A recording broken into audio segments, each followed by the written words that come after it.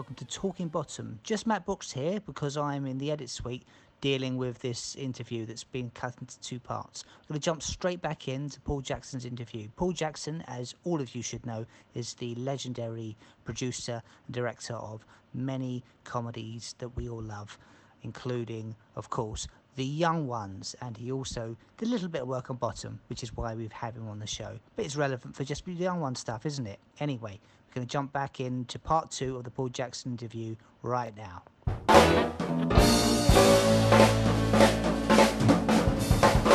And were there things you wanted to do as a director that you had to say no to as the producer on The Young Ones, or no, because never limited? Because in those days it was so close to... Nowadays, as the director, you completely have to go and ask your producer what you can and can't do, and the producer can just overrule you, and not even for budgetary reasons, just say, we're not doing that. You know, I don't want that done. Whereas at that time it was only me, and again, we had this thing that Ed talks about with Bottom, where they left us alone. You know, they didn't really know what these shows were or what they were about, but they were big enough and smart enough to say, but somebody does, and it clearly is something. And as long as it's working, do I need to know about it? I need to watch it before it goes out to make sure it's all right. And indeed, in the case of Filthy Rich and Cat Flap, I need to sit with Ben and Rick. No, just me. Sorry, it was just me. Jim Moyer and I sat and read the 6 episodes of Filthy Rich and Cat Flap, which included an episode taking the piss out of him personally. Jumbo Whiffy, he was called in Filthy Rich and Cat. Oh, is that who that was based on? Jim Moyer. Wow, okay. And Jim was my boss at the time. And so he let the scripts all get written, and we were shooting them up in Manchester, but it was a BBC London show. And he said to me one day, he said, are they okay, Paul? You got all... And I said, yes. He said, I suppose I ought to just have a see of them before you start shooting. And I said, oh, really? I was hoping I got away with it. And he said, yeah, I think I should. And I said, there is one episode, Jim, where you're quite a big character, really. Quite big. And he said, oh, really? Who's playing me? I said, Mel Smith. He said, all right. I said, you're called Jumbo Whiffy. He said, oh, okay. I definitely think I should read them. And I had this extraordinary experience of sitting in his office with him, and he and I read them, you know, just line for line, ping pong. And we read the 6 scripts. And he didn't ask for any changes, I don't think. What were your first thoughts when you were reading the Filthy scripts? Did you were you conscious of any potential Young Ones comparisons, especially considering who the cast was going to be for it? Well, the whole idea was, obviously the BBC wanted more Young Ones, and we'd said no to that. Yeah. And the boys, apart from the 40 Towers argument, and they'd done the best that they thought they could do it, there was the whole argument about, you know, we wrote that from our student experience, and that's not our lives now, and our lives is now in this actually slightly more elevated area of showbiz than Filthy Rich is set in. But, you know, we're in this showbiz world, so we need to write a show about what we now know. That was always going to be it. Clearly, Chris, the Mike character, wasn't part of it. There was this new setup. Eddie Monsoon was already an existing character that Adrian was doing, and indeed Jennifer was called Adina Monsoon. They had a film company, I think, called Eddie and Adina Monsoon. Yeah. And they'd done it in comic strip. And so Eddie was a kind of existing character.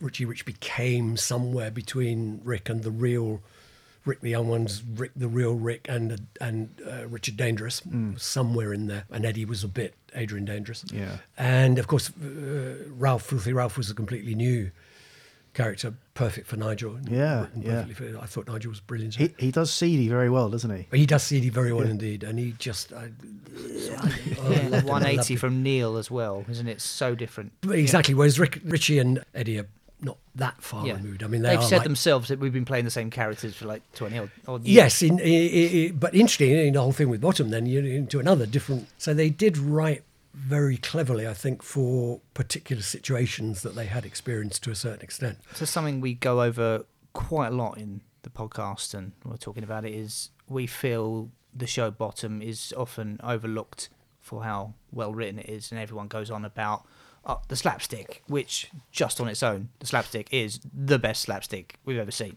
But the pathos and the tragic undercurrent of their lives and stuff, like we've backtracked it to like the Waiting for Godot play and stuff they did, and it was there in all of their work previous to that. But did you get to see them perform in Waiting for Godot at the It was at the Haymarket.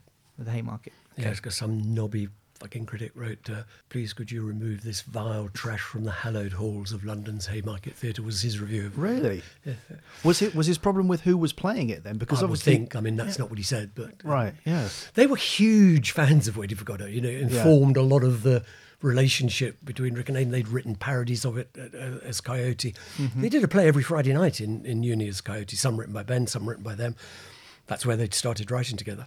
And they were huge students and fans of this stuff, and they'd always wanted to do Godot, and they were very good in it, actually. I agree with you. So on both counts, I think that their slapstick work, I mean, people talk about Vic and Bob, and certainly they're excellent as well, but I don't think there's anybody in British television, and probably not many, even in the heyday of musical, where slapstick was obviously where the slapstick was first used by the clowns. I'm not sure any have done it better, especially live on stage. You know, I mean, when they did it on TV studio, it pretty well was live on stage because they just did it. But you watch a 90-minute, 2-hour Bottom special on stage, they came off, they were dripping with sweat. I mean, the physical effort was comparable to Jagger doing a concert. Or, you know, I mean, it's a massive physical effort. And of course, in the end, that's really why they gave up, because they just couldn't carry on doing it. So their slapstick timing and abilities are extraordinary. But when they first came up with the idea of Bottom, in the back of my mind, I thought, well, hang on a minute, you know, really Ben was the driving writer of Young Ones, and he wrote Filthy Rich. Yeah. And I'd seen Rick do stand-up sets, but Rick's stand-up never went more than about 20 minutes because he didn't seem to have the ability to write a long stand-up, whereas Ben was writing an hour and, you know, just doing it. He could write it every week. And so I thought, this is going to be interesting. And of course, my really only contribution was to set up the office and pay for them to have this office at Nolgate Television where they met and wrote the script. And I remember, occasionally they'd tell me what they were doing, or I'd drop in and say, is it going okay? Do you need anything? So how did that first start? They came to you? They came to me and said, we want to do the new... Because Filthy Rich had happened, and for some reason the BBC never repeated it, which I've never quite understood why, but maybe some sort of contractual reasons, I don't know. They said, we don't want to do that again.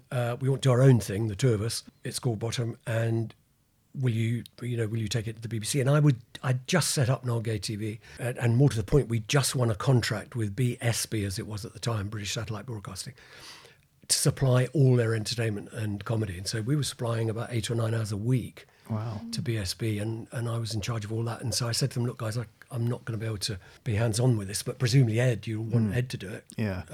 And they said, yeah, absolutely. So I said, look, I'm very happy to do whatever I can. And they said, well, look, Dawn and Jenny had discovered just before this, when you sit down and try and write a series, you need to be disciplined about it. You can't just go around the house and have a beer and, you know, and so Dawn and Jenny come up with this thing of hiring an office and going into the office at 10 o'clock in the morning, short break for lunch, finish at 5 o'clock. And they thought that was a very good idea, and it had worked well. And so that's what they wanted to do. And I said, well, look, have an office at... Now, again, we just opened this huge office in Tottenham Court Road. Used to be a big Boots, where all the new station is being built now. There used to be a big Brutes. And above that, we had a huge floor where we were doing all the BSB stuff. And they had a very nice office next to mine, in fact, on the front there. And they did that. They came in every morning at 10, and they had drinks and coffee and whatever they wanted, and runners would go and get them sandwiches, and they wrote. And occasionally, most days I'd drop in, say, you okay? Is anything you want? Very occasionally they'd say, we thought about this. Do you think, how would that work? And then eventually I saw a script, and I was so delighted because, as you say, the writing is actually really, really good, both dramatic and comic writing. I mean, there's some really well-structured... And I'm saying that like surprise, you know. I mean, these are bloody comedy gods anyway. But they hadn't actually done that before. They'd done Dangerous Brothers, was the most sustained form they'd done. And they were 5-7 minute sketches, you know. And I just loved the scripts of Bottom. Now, I lost touch with it very early. I sold it to Alan Yentob. And then I was so deep in with BSB, and Ed took it over and ran it. Do you remember how you pitched it to Yentob? I said to Alan, do you want the next Rick and Aid thing? And of course he said yes. And I said, okay, it's about two guys down on their luck. You know, it's Rick and Aid when life hasn't gone well for them. They're living in a grotty bedsit, and they're at the bottom of the pile, and for that reason it's called Bottom. And he said, does it have to be called Bottom? And I said, well, I'll ask them, but I think probably yes. And he said, I really would rather it wasn't called Bottom, but obviously I want the next Rick and Aid show. So I went back, and I don't think Aid was even there. I said to Rick, Alan doesn't want it called Bottom. And he said, well, tell him if he doesn't want it called Bottom, it's not going to happen. So the fact he doesn't want it called Bottom is absolutely the reason we have to call it Bottom. But tell him it's because it's the bottom of the heap. It's not anything rude, and I don't know why he would think that. And then, of course, the first episode's called Bottom Smells. So.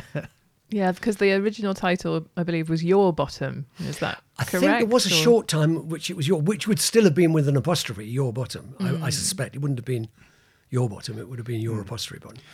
So, you are the bottom. So that was the rationale. Did you feel like the show was a natural sort of progression from the Young Ones through Filthy and then Bottom? I remember Rick in an interview said he sort of equated it to the Young Ones was your teens, and then Filthy was your 20s, and then Bottom was your 30s when life was just shit and there's nothing. That's right. Did you feel like that was the sort of their natural sort of progression?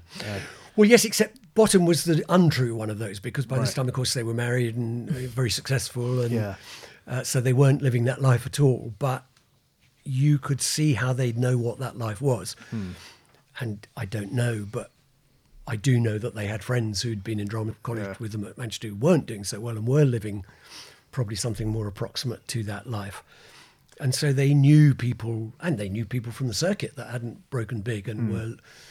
And kind of, it's like being a sportsman or a musician, kind of you get into your early 30s and it's not happened. There has to come a point. Michael Caine famously said, Michael Caine and Terence Stamp living together in Shitty Dig, they were both 30th birthday, I think on the same day or very close to each other.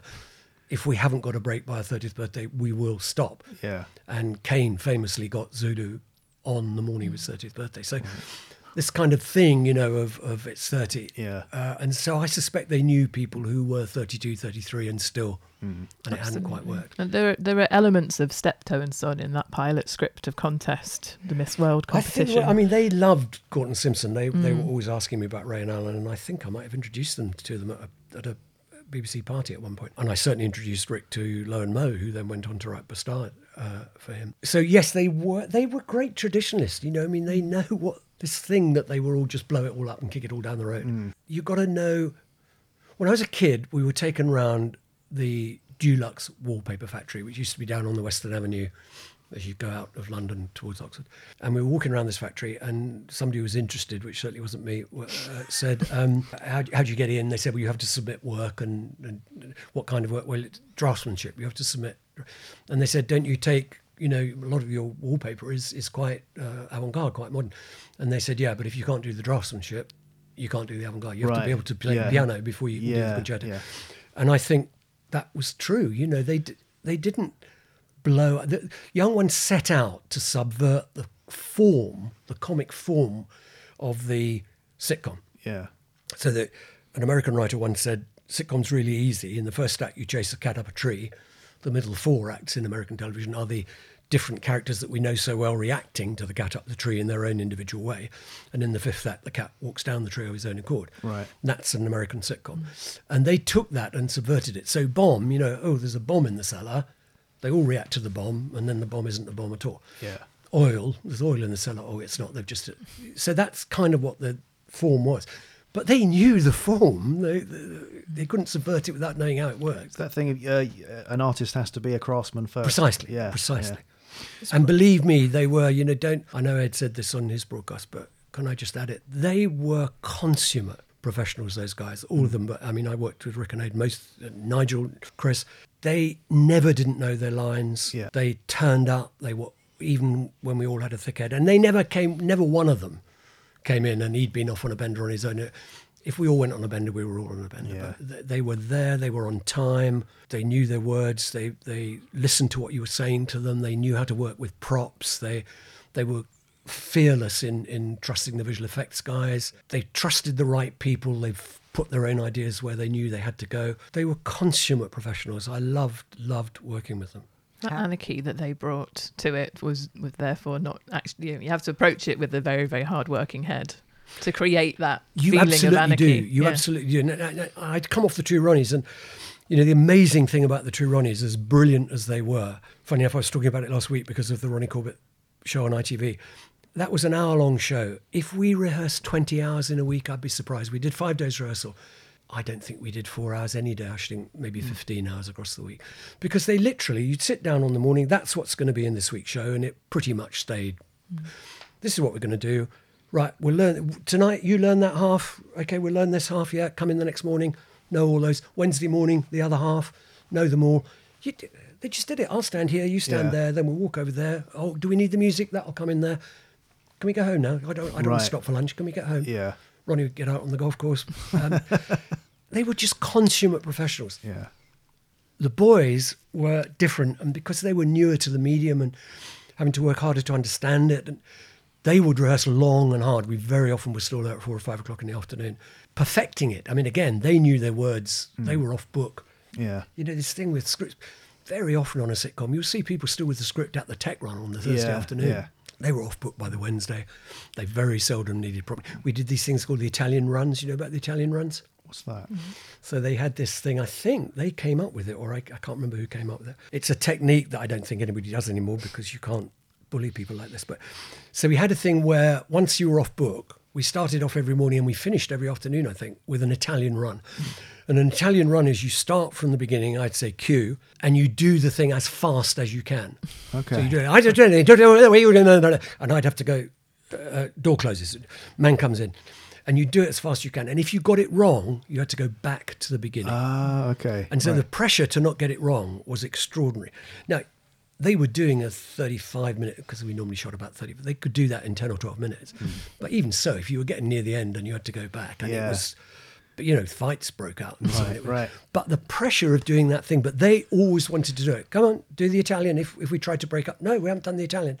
That forces everyone to be on their A game because they don't want to be the one to. You don't want to be the everyone- one to drop out. You had to, and I think maybe Rick and Aid had done it at uni. You have to be on your A game because the ignominy of getting it wrong, and occasionally it was me who bloody got it wrong because I'd missed the stage cue or the scene break or whatever.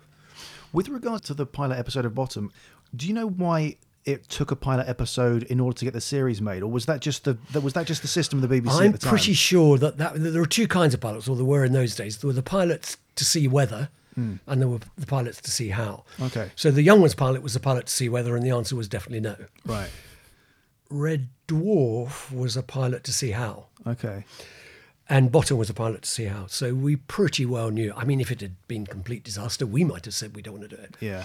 But the BBC could have. So it was done separately as the one-off. And then it's a very handy way of doing it because you learn things and you think, oh, I can change that. And you don't have to immediately go in next week without the time to do anything about it.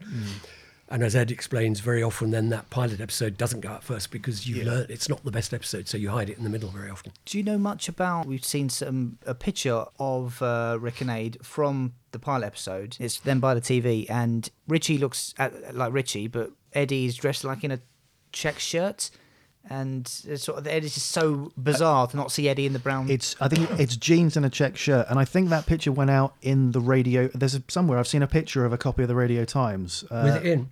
With that picture in, and we wondered whether that was just a picture from rehearsals and Rick was in costume and Aid wasn't, or whether there had been a plan that actually Eddie had a different costume. It's more likely to be the first thing because Right. Eddie was based on Eddie Monsoon, and that was a character that Aid was already doing and inhabited and knew exactly who he was.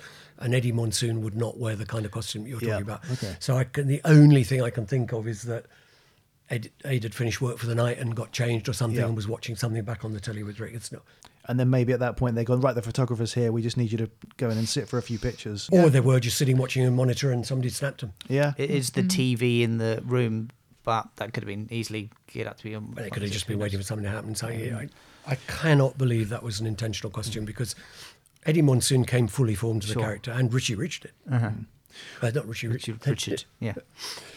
What did you think of the series when they went out? I mean, I presume, did you ever go and see the recordings, or did you watch them? I dropped in on a couple of recordings on the first series. I'd lost touch more on the second. Yeah. I loved them. I thought they were really good. And I loved the stage shows when they then extrapolated those stage shows.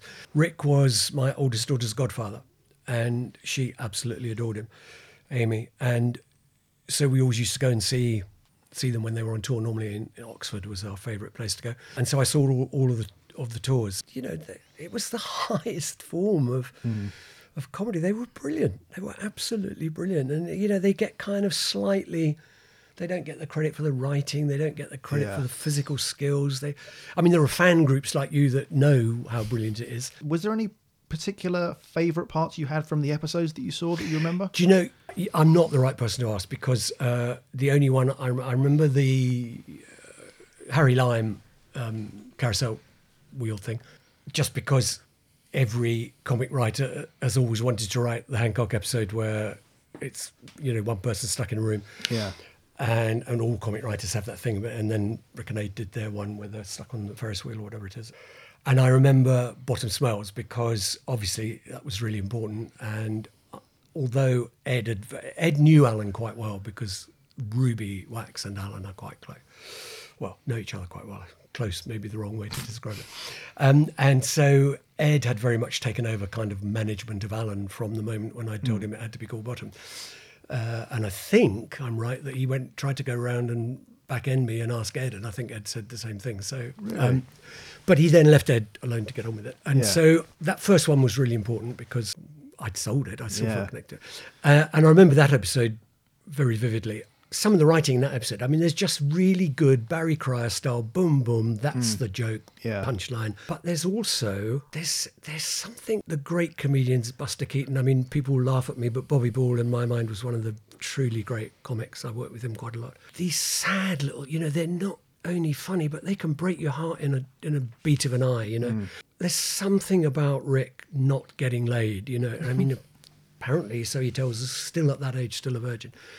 But it's not really that he's a virgin, which in kind of the young ones is kind of a joke. You know, he's a young lad who pops about uni and he's a virgin. By this time, he's early 30s and there's just something ineffably sad about it. And at the end where he shouts after the woman, and, you know, oh, come around and watch my lingerie catalogue. And you just think it's very human and it's very sad. You know, he can do that thing that Keaton does to you and that Bobby Ball, and another example is John Sullivan in Only Fools, where Del Boy has the baby. And you know that scene, she has the baby, and he takes him out to the window, and the moon's shining down on and he says all the things that every parent ever thinks when you know you're going to have a better life than I have. Basically, is what he's saying, and they're very moving. And indeed, Steptoe, king of doing that. You know, the last minute of the first pilot episode of Steptoe. Oh, where he's trying to pull the cart trying himself, to leave, and he starts crying. So the whole thing about Steptoe and Son is he can't get away, and yet he could just walk out the door, but they're locked in this love-hate relationship in this. And the whole thing about the first episode, which I think is called The Offer, which was a pilot as part of a sitcom, a comedy playhouse series, and all through the story of that episode is he's loading up the cart, he's going to leave home.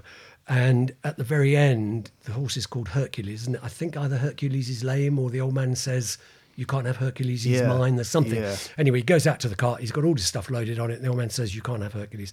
And he says, right, I'm going to go myself. And he picks up the shafts and he tries to walk and he can't pull it. Mm-hmm.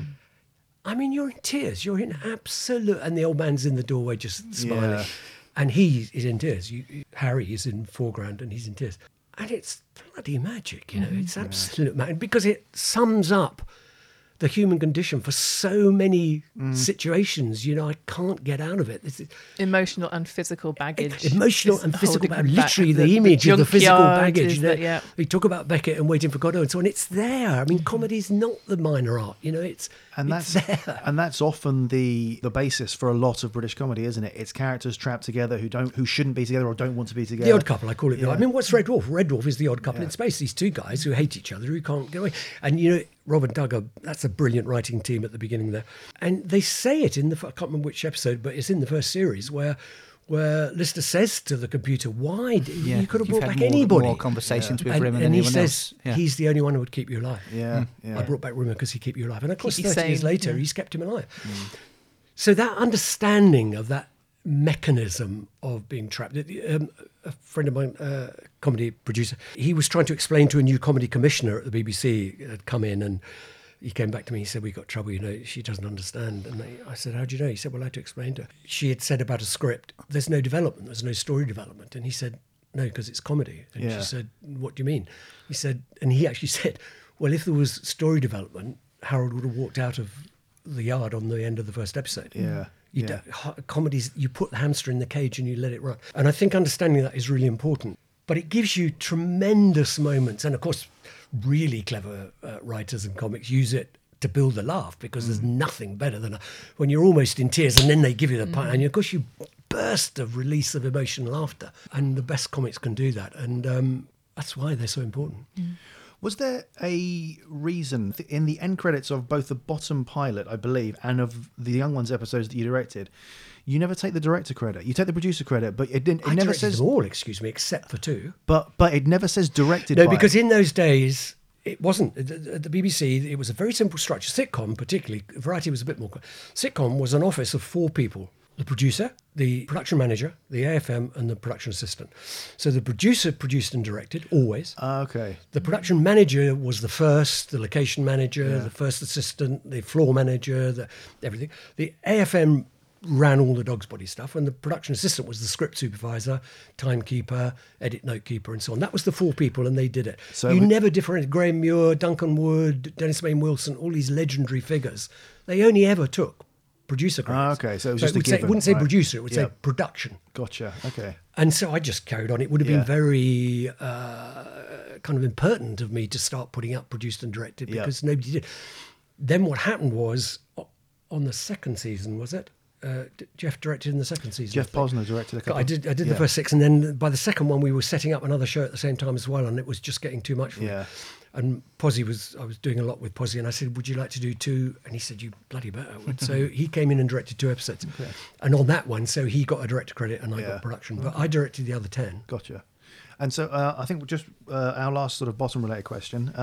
Did you see the film film version Guest House Paradiso? Yes, I did. What did you think of that? I thought, whereas with the stage show, I thought this is just as good. This is a brilliant, brilliant piece of comic stagecraft.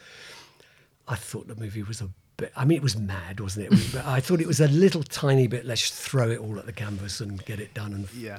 I thought it was a little bit phoned in, to be Yeah. absolutely honest. Yeah, we talked about it in an episode. We think that the some of the fight, it starts very strongly. The fight scenes in the kitchen are great, but it sort of meanders, and British comedies that turn into films always have that slight trouble of Do you know, extending to I 90 mean, minutes. even Hancock failed. I mean, Hancock did 2 or 3 movies and he couldn't make them work, written by Ray and Allen. He couldn't make them work. It's not necessarily, and in fact, I'm trying to think, you may be able to give me an example. It's not necessarily that this half-hour thing that you can do 12, 24, 30 of will make one 90-minute Yeah. film. Again, the dynamic's different. A film does have to have a beginning, a middle, and an end. Yeah. Yeah. And And they it- would need some sort of Even development. when they did the big Christmas specials, they'd go off to Florida or Portugal. Wherever, they were nearly always not as good as the.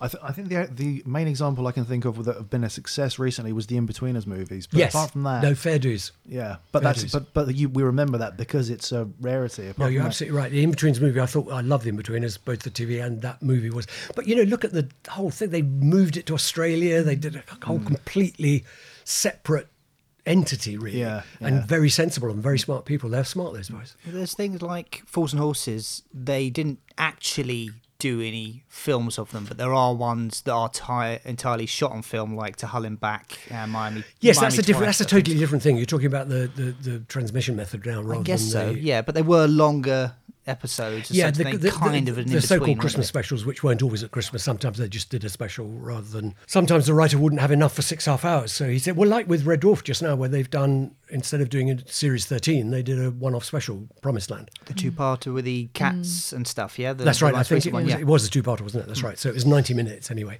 Yeah. rather than 6.5 hours, because that's what Doug wanted to write. Was film ever a format that interested you, or did you always just really want to focus? Not on TV? really, I remember one point when I was, the hot young thing, and a couple of people said to me, "Do you want to think about?" I mean, if we'd made a film, The Young Ones, obviously I'd been devastated not to be involved with it. But 2 things: one, I knew I wasn't as good a director of studio comedy as Ed or studio variety as Jeff. Jeff was a fucking miraculous director of studio entertainment and comedy, and Ed to have shot the first series of Young Ones with everything that involved as almost his first piece of major work is just ridiculous. And I knew I wasn't as good as either of them. So I was already moving more to the production side. And I think my only skill really was to be able to create an environment where talented people could do what they wanted to do. And I always thought that was my job. I saw that's the key to a good producer, isn't it? Really, that's what a producer should do. And I saw Ken Russell being interviewed once on Film Night or something like that, and they said to him, "What does a director do, Ken?" And he said, "You make the space where the talent can work." And I remember about 16, 17 years old watching that, and of course loved all his films because they're all full of naked women, all his films. Yeah. And thinking, yeah, that's what I want to do. I want to make the space. And I always felt when I was in a rehearsal room or in a studio, like I was putting the umbrella around it. Just keep out anybody. I don't want any negativity here. I don't want anybody with any other ideas. I was reading the weekend a story about a music executive turning up on Montserrat when the Stones were recording an album there and coming in and sitting down and listening to a recording saying, I just wonder if you might like to. And Keith said, got a knife, stuck it between his legs and said, "You don't come in here and tell the fucking Rolling Stones how to write music, sunshine." Thought, yeah, that's right. Don't come in here and tell the young ones how to write comedy. You've said previously that you consider yourself a conduit to the talent, getting their work to the audience. Well, Bill Cotton always used to say, Bill, my big mentor and hero and dear friend, Bill used to say, just remember, we are the luckiest people in the world. Our job is to mitigate between the greatest talent the country has to offer and the audience that want it. That's all you have to do. You have to mitigate between that, and that is a privilege and an honour. And Bill used to make sure we all knew that. And recognising that talent, you really did seem to have the Midas touch in the 1980s with the amount of projects you worked on. Were there any acts you regret not working with at the time, or pitches you turned down that became successful elsewhere? No, I don't. I honestly don't think I did turn down any pitches. What I do regret was inevitable, which was like not producing the whole of Bottom. Yeah. Although for very different reasons, I walked out of Saturday Live after the first series because they insisted on putting an executive producer in above me because they were all very rattled about how naughty it had been. And London Weekend, which is where we made it, wouldn't let me. I was the executive producer and Posy and I produced and directed. And they wouldn't let me. They said, no, you've got to have Joe Blow as the executive producer. And I said, no, I'm not doing it. And I walked off. And then spent 2 years watching my show, doing very well and being very popular and finding more and more talent. What I loved about that show was the talent you could put in every week. That hurt. But, I was running companies, I was running departments. So You're certainly very busy. Did you miss working with Rick and Aid, though? I did, very much so. And I think, for me, the sad thing that really is about when Rick died, that sadly for me, having been very close for most of his career, we ended on a slightly duff note, and that was sad. So his death was a big sadness to me. But Rick, of course, you nominated him for his honorary doctorate. Is that correct, at Exeter University? What happened was I'd been to Exeter and I'd got an on-doc a few years earlier. Rick, of course, had this big spread in Devon or Somerset. And nothing to do with me, the nomination. The drama department at Exeter had nominated him. Funny enough, because I had gone down there with both Jennifer and Aid. I'd done a drama course for the drama school with Aid, who was brilliant with the students. And I'd done an evening's masterclass with Jen for them. And I did one with Rick, actually. So I was a visiting professor there for a couple of years, so I was quite connected to them. But it wasn't me, it was the drama department who said he should get an on-doc. And then I got a phone call saying, will you do the validation? Will you do the speech? That was quite an afternoon, I have to tell you. What did it mean to you? Because there's quite the famous video now among Rick fans of him doing the speech. There. Is it? Is that on video? Yeah, I didn't know that. It's quite a moving one. Very moving. Talks about wisdom, opportunity, freedom, and love, and that That's kind of right. thing. But in that, he actually publicly thanks you on stage for, as he says, his life. We just wondered what that meant to you. Rick and I had a very complicated relationship and a very close relationship, and I was desperately fond of him and in awe of his talent. But he was volatile. And particularly after his accident, he was even more volatile. And if he didn't like things, he could get upset and cross. And we went through ups and downs, but we always stayed together. And I mean, just a silly example, when he had the big problem with Cellmates, when Stephen went missing, when he was having to go on the West End every night on a show he didn't really like. And we happened to be recording. He had agreed to do the voice of Toad for me in an animated version of Wind in the Willows, which we were making, which is, by the way, a very good animation. You should buy it. Rick's brilliant as Toad. I've got it. It's brilliant. He's wonderful. And I persuaded him to do it, and I was going along to the recordings, and it happened to be this moment when he was having this. I remember him saying to me at that point, he said to me, "You're always here, aren't you? Somehow I'm always talking to you when there's big things in my life." He and I had this very good relationship. When he said that, and I remember it very, very well, when he turned around to me and said, "Thank you for my life," I was nearly in tears. I mean, he'd had quite a life, and to thank me for it was A, not true, But, you know, it was such a generous thing. I loved Rick. I really did love him. And that's why it was all the sadder that at the very end we'd had this silly little problem that I wasn't not talking to him, but we weren't talking like we always did. At the times that had gone before, obviously, they meant the world to him. He thanked you on stage in that speech, and that's what you've got to remember, isn't it? No, and I do remember it. And I remember how good he was to Amy. He was lovely with Amy. And of course, she had this rock star godfather. She loved it. Incredible. And he was really sweet with her. He was a lovely man. But after the accident, he was, he didn't think straight necessarily. He had no self-editor. Yeah.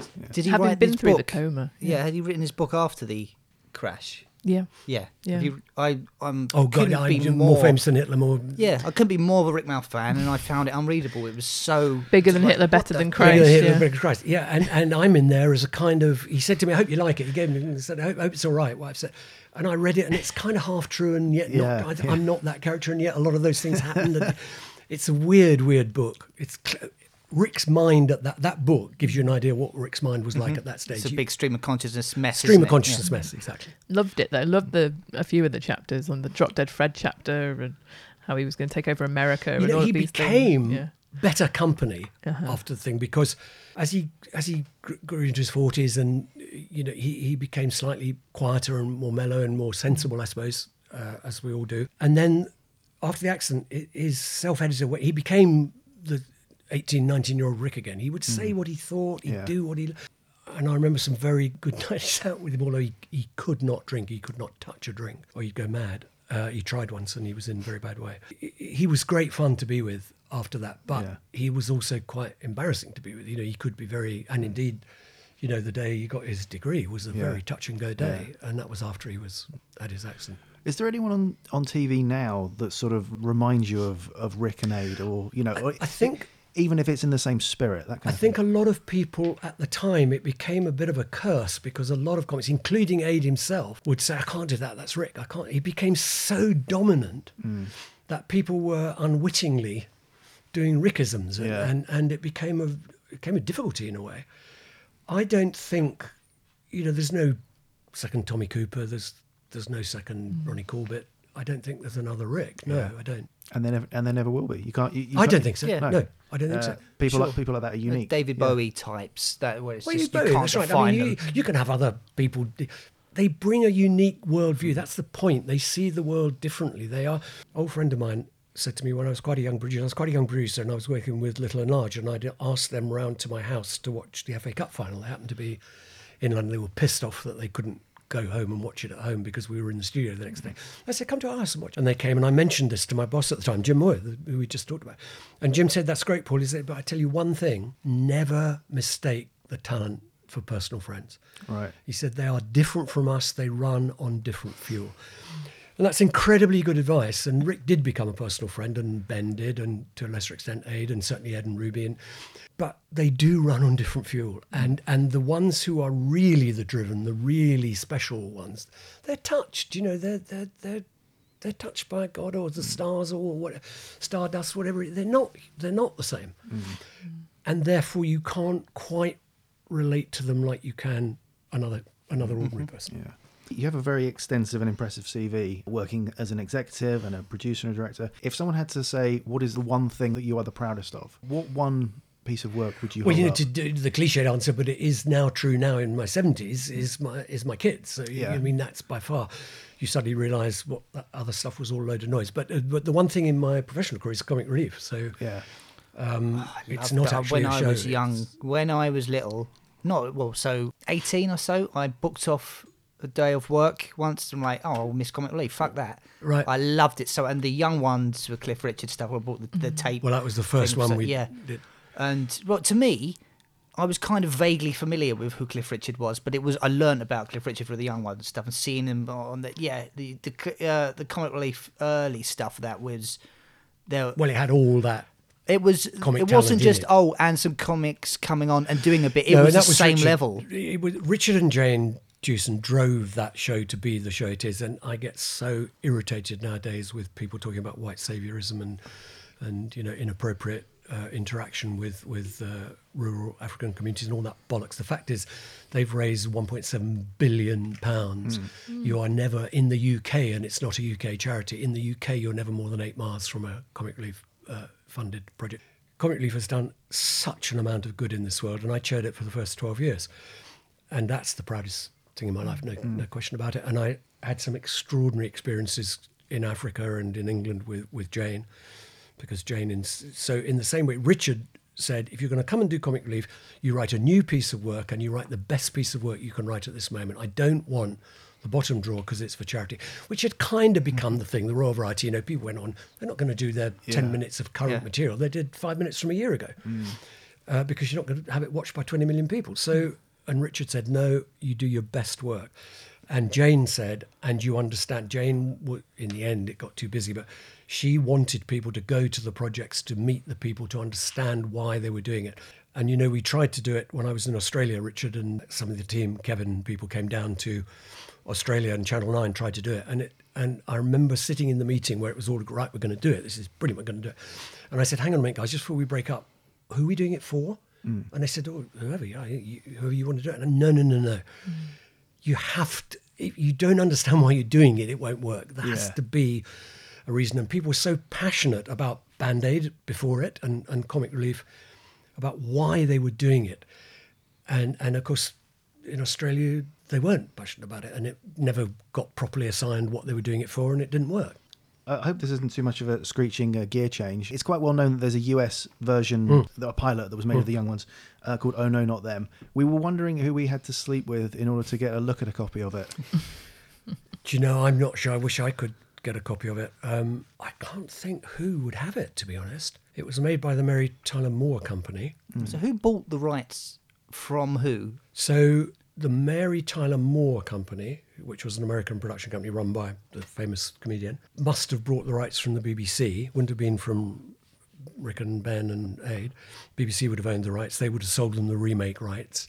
I don't think Nigel was cast because they couldn't find anybody to cast as Neil, so they cast Nigel. They did ask me, they were quite well on it, and I think TVS, for some reason, had some connection to Mary Tyler Moore. So I got a phone call from a mate of mine at TVS, an ex-BBC friend called Alan Boyd, who said, look, my colleagues in America on the Mary Tyler Moore show, they can't, in fact, they've bought it and they're trying to make it and they don't understand it. They've got a few questions for you. Could you help them with it? And I said, yeah, of course. And one of the questions was, who's the good guy? Yeah. And I said, what do you mean? And they said, well, you know, sitcom, you've got to have somebody to root for. You've got to have somebody to love. And I said, no, the whole point is you hate them all. They're all idiots. The least idiotic is Neil, in an ascending order. You know, the least unlikable is. But no, you don't love anything. They're all idiots. They're all freaks, and they couldn't understand that at all. Do you think that's why some US translations of British shows flop?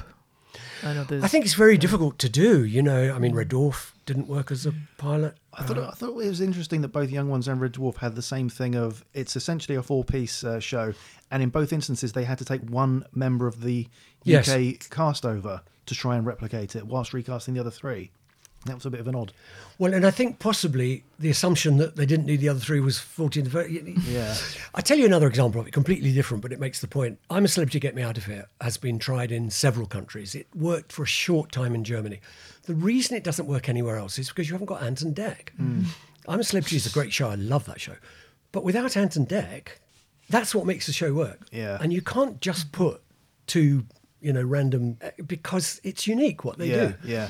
How do you think Rick and Aid would have done in that Ant and Dec role? Do you think that would on Young Ones? No, in a parallel universe with reality TV, instead of Ant and Dec, it's Rick and Aid doing. Well, Rick they'd and have been Aid. a lot more cynical about it. I mean, Ant and Dec are. Well, I love those 2 boys. They're the nicest men and talented, so talented, but. They very gently undermine the whole thing. They just very gently say, what did he just say?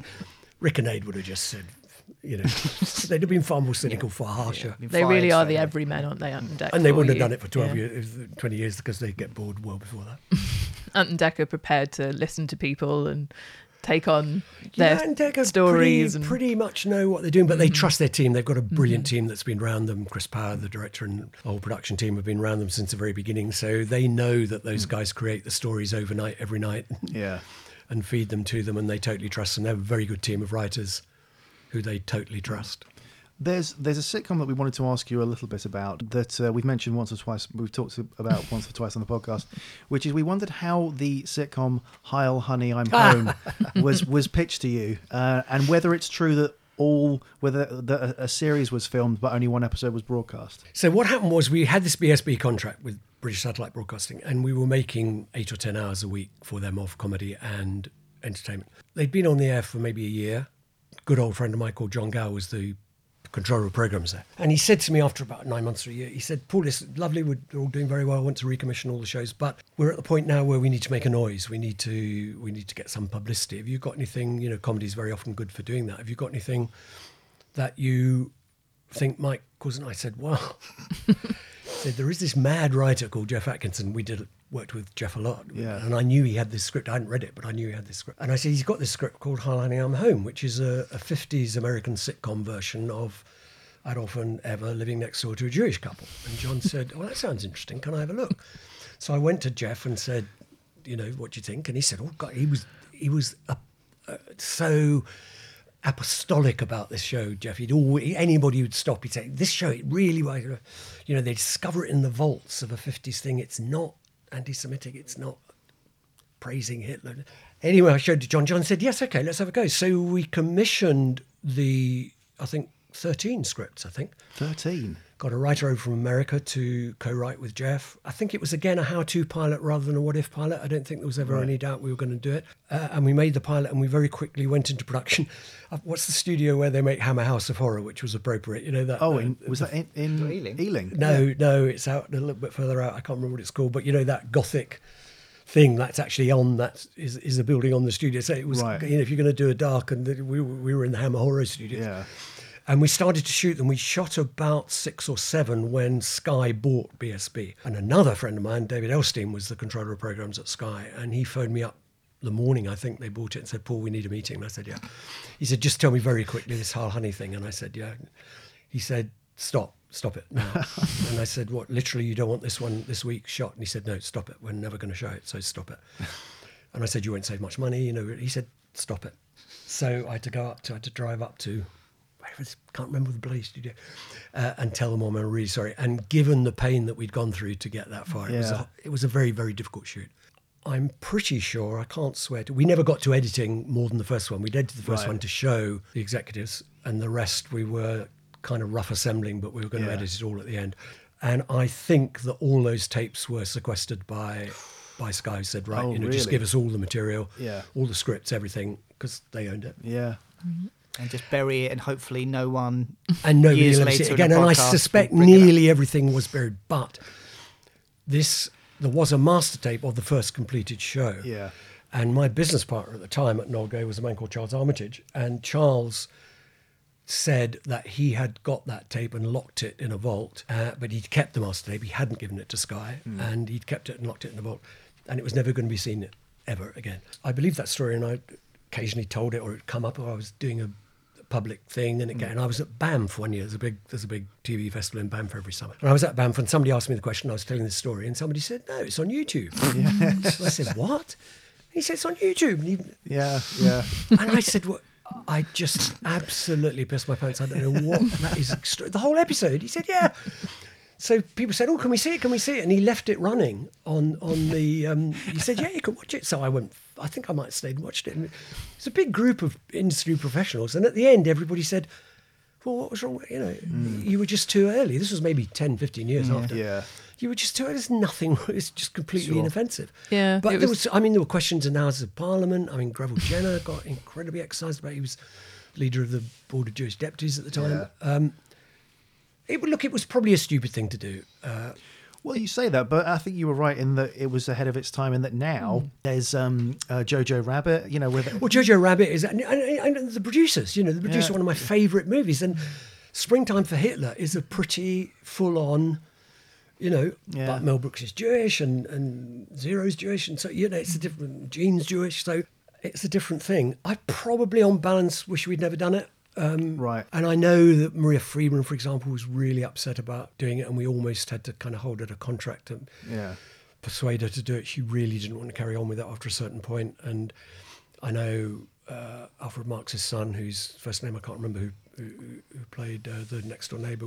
It wasn't the funnest thing to be doing because we were getting this vitriolic. I mean, we were getting feces through letterboxes. And, Oh, God, I mean, really? it was really, yeah. The American guy who was in England working with us, he had a bomb planted on his in his house in LA through his letterbox or in his garage or something in LA. It was very, very nasty stuff. Yeah. So it was just beyond a question of what's poor taste. Well, yes, because, you know, as with all these things, nobody's seen it. It was just you're making a comedy about Hitler, treating Hitler as a comic character. And, of course, I mean, never mind anybody else, Charlie Chaplin, you know, I mean, the whole point is laugh at the idiot. But on balance, and I remember Bill Cotton, who, you know, my dear friend of mine, looking at me and saying, did we have to do this, Paul? Did we have to get into this? Couldn't we have seen this coming? And I thought, I've let him down. And Jeff is still absolutely wants it shown so you can see it's not what people think it is and blah, blah, blah. But you can see it on YouTube if you want to see it. Is there anything on TV at the moment that excites you? You know, I've got to be honest, I don't watch a lot of TV anymore. The Hannah Gadsby, Nanette, I thought that was a stunning piece of writing and performance. It's a long time, 4 years ago now, maybe 17, 18. I saw it a bit late. I didn't hear about it until a bit late. And I sat down to watch it. And she came out and she's everything that I am not immediately right on lesbian proselytizing. This is my comedy. This is who I am. Take it or suck it up or leave it. And I sat there gobsmacked by her talent and by her stagecraft and by the writing and by the way that she forced me to see the world from her point of view. I was moved. I was in tears. I was laughing. That is the most recent piece of work to make me remember why comedy is important. Yeah. Absolutely. Because, I mean, there's still a place for dark comedy, shock humour, poor taste, bad taste, as long as it's done well. You've said previously you've just got to find the funny. And that changes over the years, doesn't it? But inherently, what we find funny. Find the funny doesn't necessarily. It was a name that I used to use for a lecture. When I retired, I did the lecture quite a bit. And I did one lecture called Find the Funny. Follow the funny, follow the funny.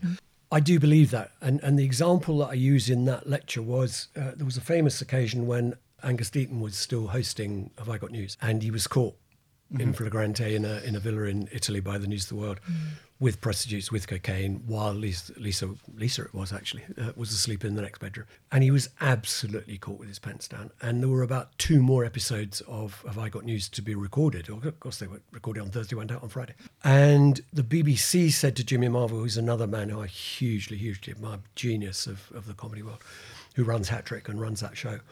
And the BBC said to Jimmy, do you not want to do it this week? You know, I mean, it's going to be really difficult. Do you want to replace him? What do you want to do?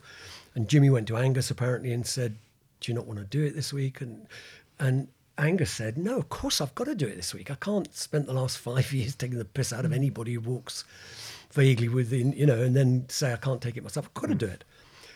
And Jimmy went back to BBC and said, no, we'll do it. And they said, will you mention it? And he said, well, of course we'll mention it. I mean, how can we not mention it? And if you see that, it's on YouTube. You see the first 7 or 8 minutes. They rip him asunder. They literally, brilliant, funny, laugh out loud. Is that where Paul Merton reveals he's had the News of the World? Yes, and he gets the News of the World the headline out. on, I suppose you were taking it on the chin, were you? You were taking it on the chin. No, it must have been. I mean, it's brilliant. And Angus sits there and takes it and tries to make the odd funny joke. And it's just brilliant. And that, to me, sums it up. You know, you just got to go with what the funny is. Yeah. You can't not do it because it's awkward or you didn't want to or he's your mate or you've just got to do it. And Jimmy was already one of my heroes and he made that decision. Angus made that decision. It hurt him terribly for years afterwards. Paul and Ian, absolutely, there was no choice for them. They had to do what they do. And they all made the right decision and they made a very, very funny 8 or 9 minutes of compelling, brilliant, witty television by standing by the funny. Can I ask one last question? As the producer, usually people are behind the scenes. Do you get recognised often or much at all? Not really. I used to a tiny bit because, a lot of people had come to the shows, you know, fans, so they saw me around at the shows. And at one time there were a lot of shows being made on television about these shows. When we were doing Saturday Live, there was an omnibus made about it. There was endless shows about alternative comedy and so on. I did several series of radio shows, which you don't see, but you hear about it in picture publicity and so on. So I used to a little bit. I don't anymore. People don't even know what the shows are anymore. But Yes, I did a little bit, but not much. I can speak for all of us when I say that your name has always been recognisable to us as one of those names of several that would always appear on the ends of our favourite shows during our formative years. So thank you very much for everything you've done. Well, you know, as I say, I'm such a passionate believer in the power and the importance of comedy. And when you find people like yourselves who are so dedicated to the art, really, I don't care whether it's my show or John Lloyd's show or Bob Spears' show, but you clearly put so much effort into it. You know it, you understand why it's important. That's the point of doing it. You know, it was great fun and we got paid and we had a great time. But the point of doing it is so that people listen to it and watch it and say, I get it. Yeah, okay, I get that. It's good that your attitude with that, it's nice not to be smug about it, but you should be aware of how important you've shaped comedy. Comedy is not, I didn't, it's not Well, me you shading did a fair amount, right? But You're not nothing. But you have to, if comedy weren't so important, it wouldn't have mattered what I'd done with it. You know, the point is, it's comedy that's important. And it so often gets dismissed as the kind of the red nose, the low heel, the end of the pier bit of it, you know. Olivier's the star and Eric Morgan's quite a funny bloke, you know. And you look at, I've just been writing, I was telling Matt earlier, I've just been writing a year of stories for my grandsons just to tell them about my life and what, and I try to make this point again and again. You look, when we lose one of the great comedians, Eric, Tommy Cooper, Ronnie C., Rick, every front page the next day, every single front page of the Nationals, from the Financial Times to the Star, picture of Rick. Mm-hmm. And that doesn't even happen, I don't think. I mean, maybe more in these more tabloidy days, but they are the warp and fabric of our lives. Only music does a similar thing. I mean, for me, Bob Dylan or Leonard Cohen or the Stones, they're part of what I am and what I live. I think of parts of my life, they were driven by that music and by that comedy. And through my life, comedy stood up for things that I think are important. I said, no, that's not right. We're not going to do that. Not just comic relief in a very obvious way. But they've said, hang on, you're talking bollocks. And what worries me at the moment, what really worries me about the world today, and this is not an anti-woke, anti-old man rape, what worries me at the moment is we're being told what to think. We're being told what we can, what's good and what's bad. We have got what must be the worst administration in my living memory, and I'm over 70 years old, fucking up the country. And who would want to deal with COVID? I don't particularly want Keir Starmer dealing with it either. But these people have lied, have cheated, have given jobs to mates, have tried to get round the rules. It's a disgrace what's happening in this country.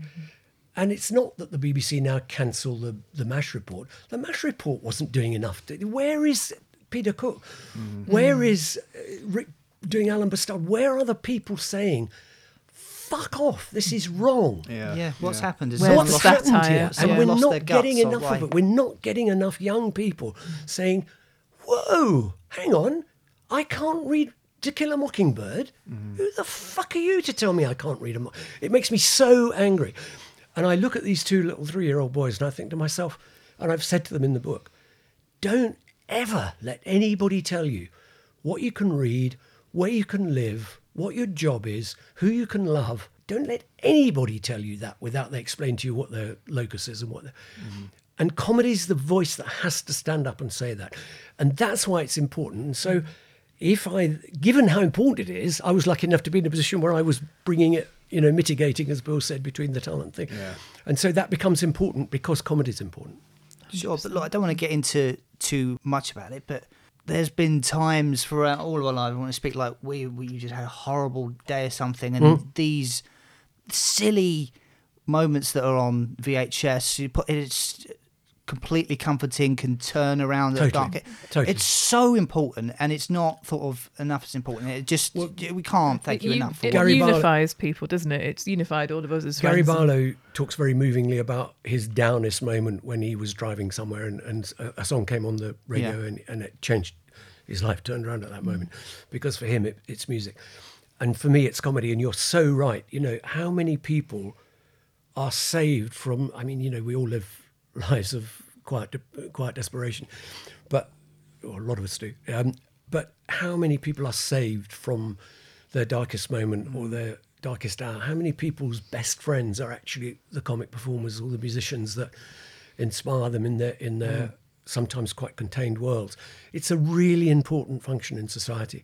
And that's why the kind of woke mantra stuff gets on my tits, because it's, don't you tell me what I can't make jokes about. Now, we've just been talking about making jokes about Hitler, and, you know, I understand the argument, but Charlie Chaplin, the producers, you know, you can do it.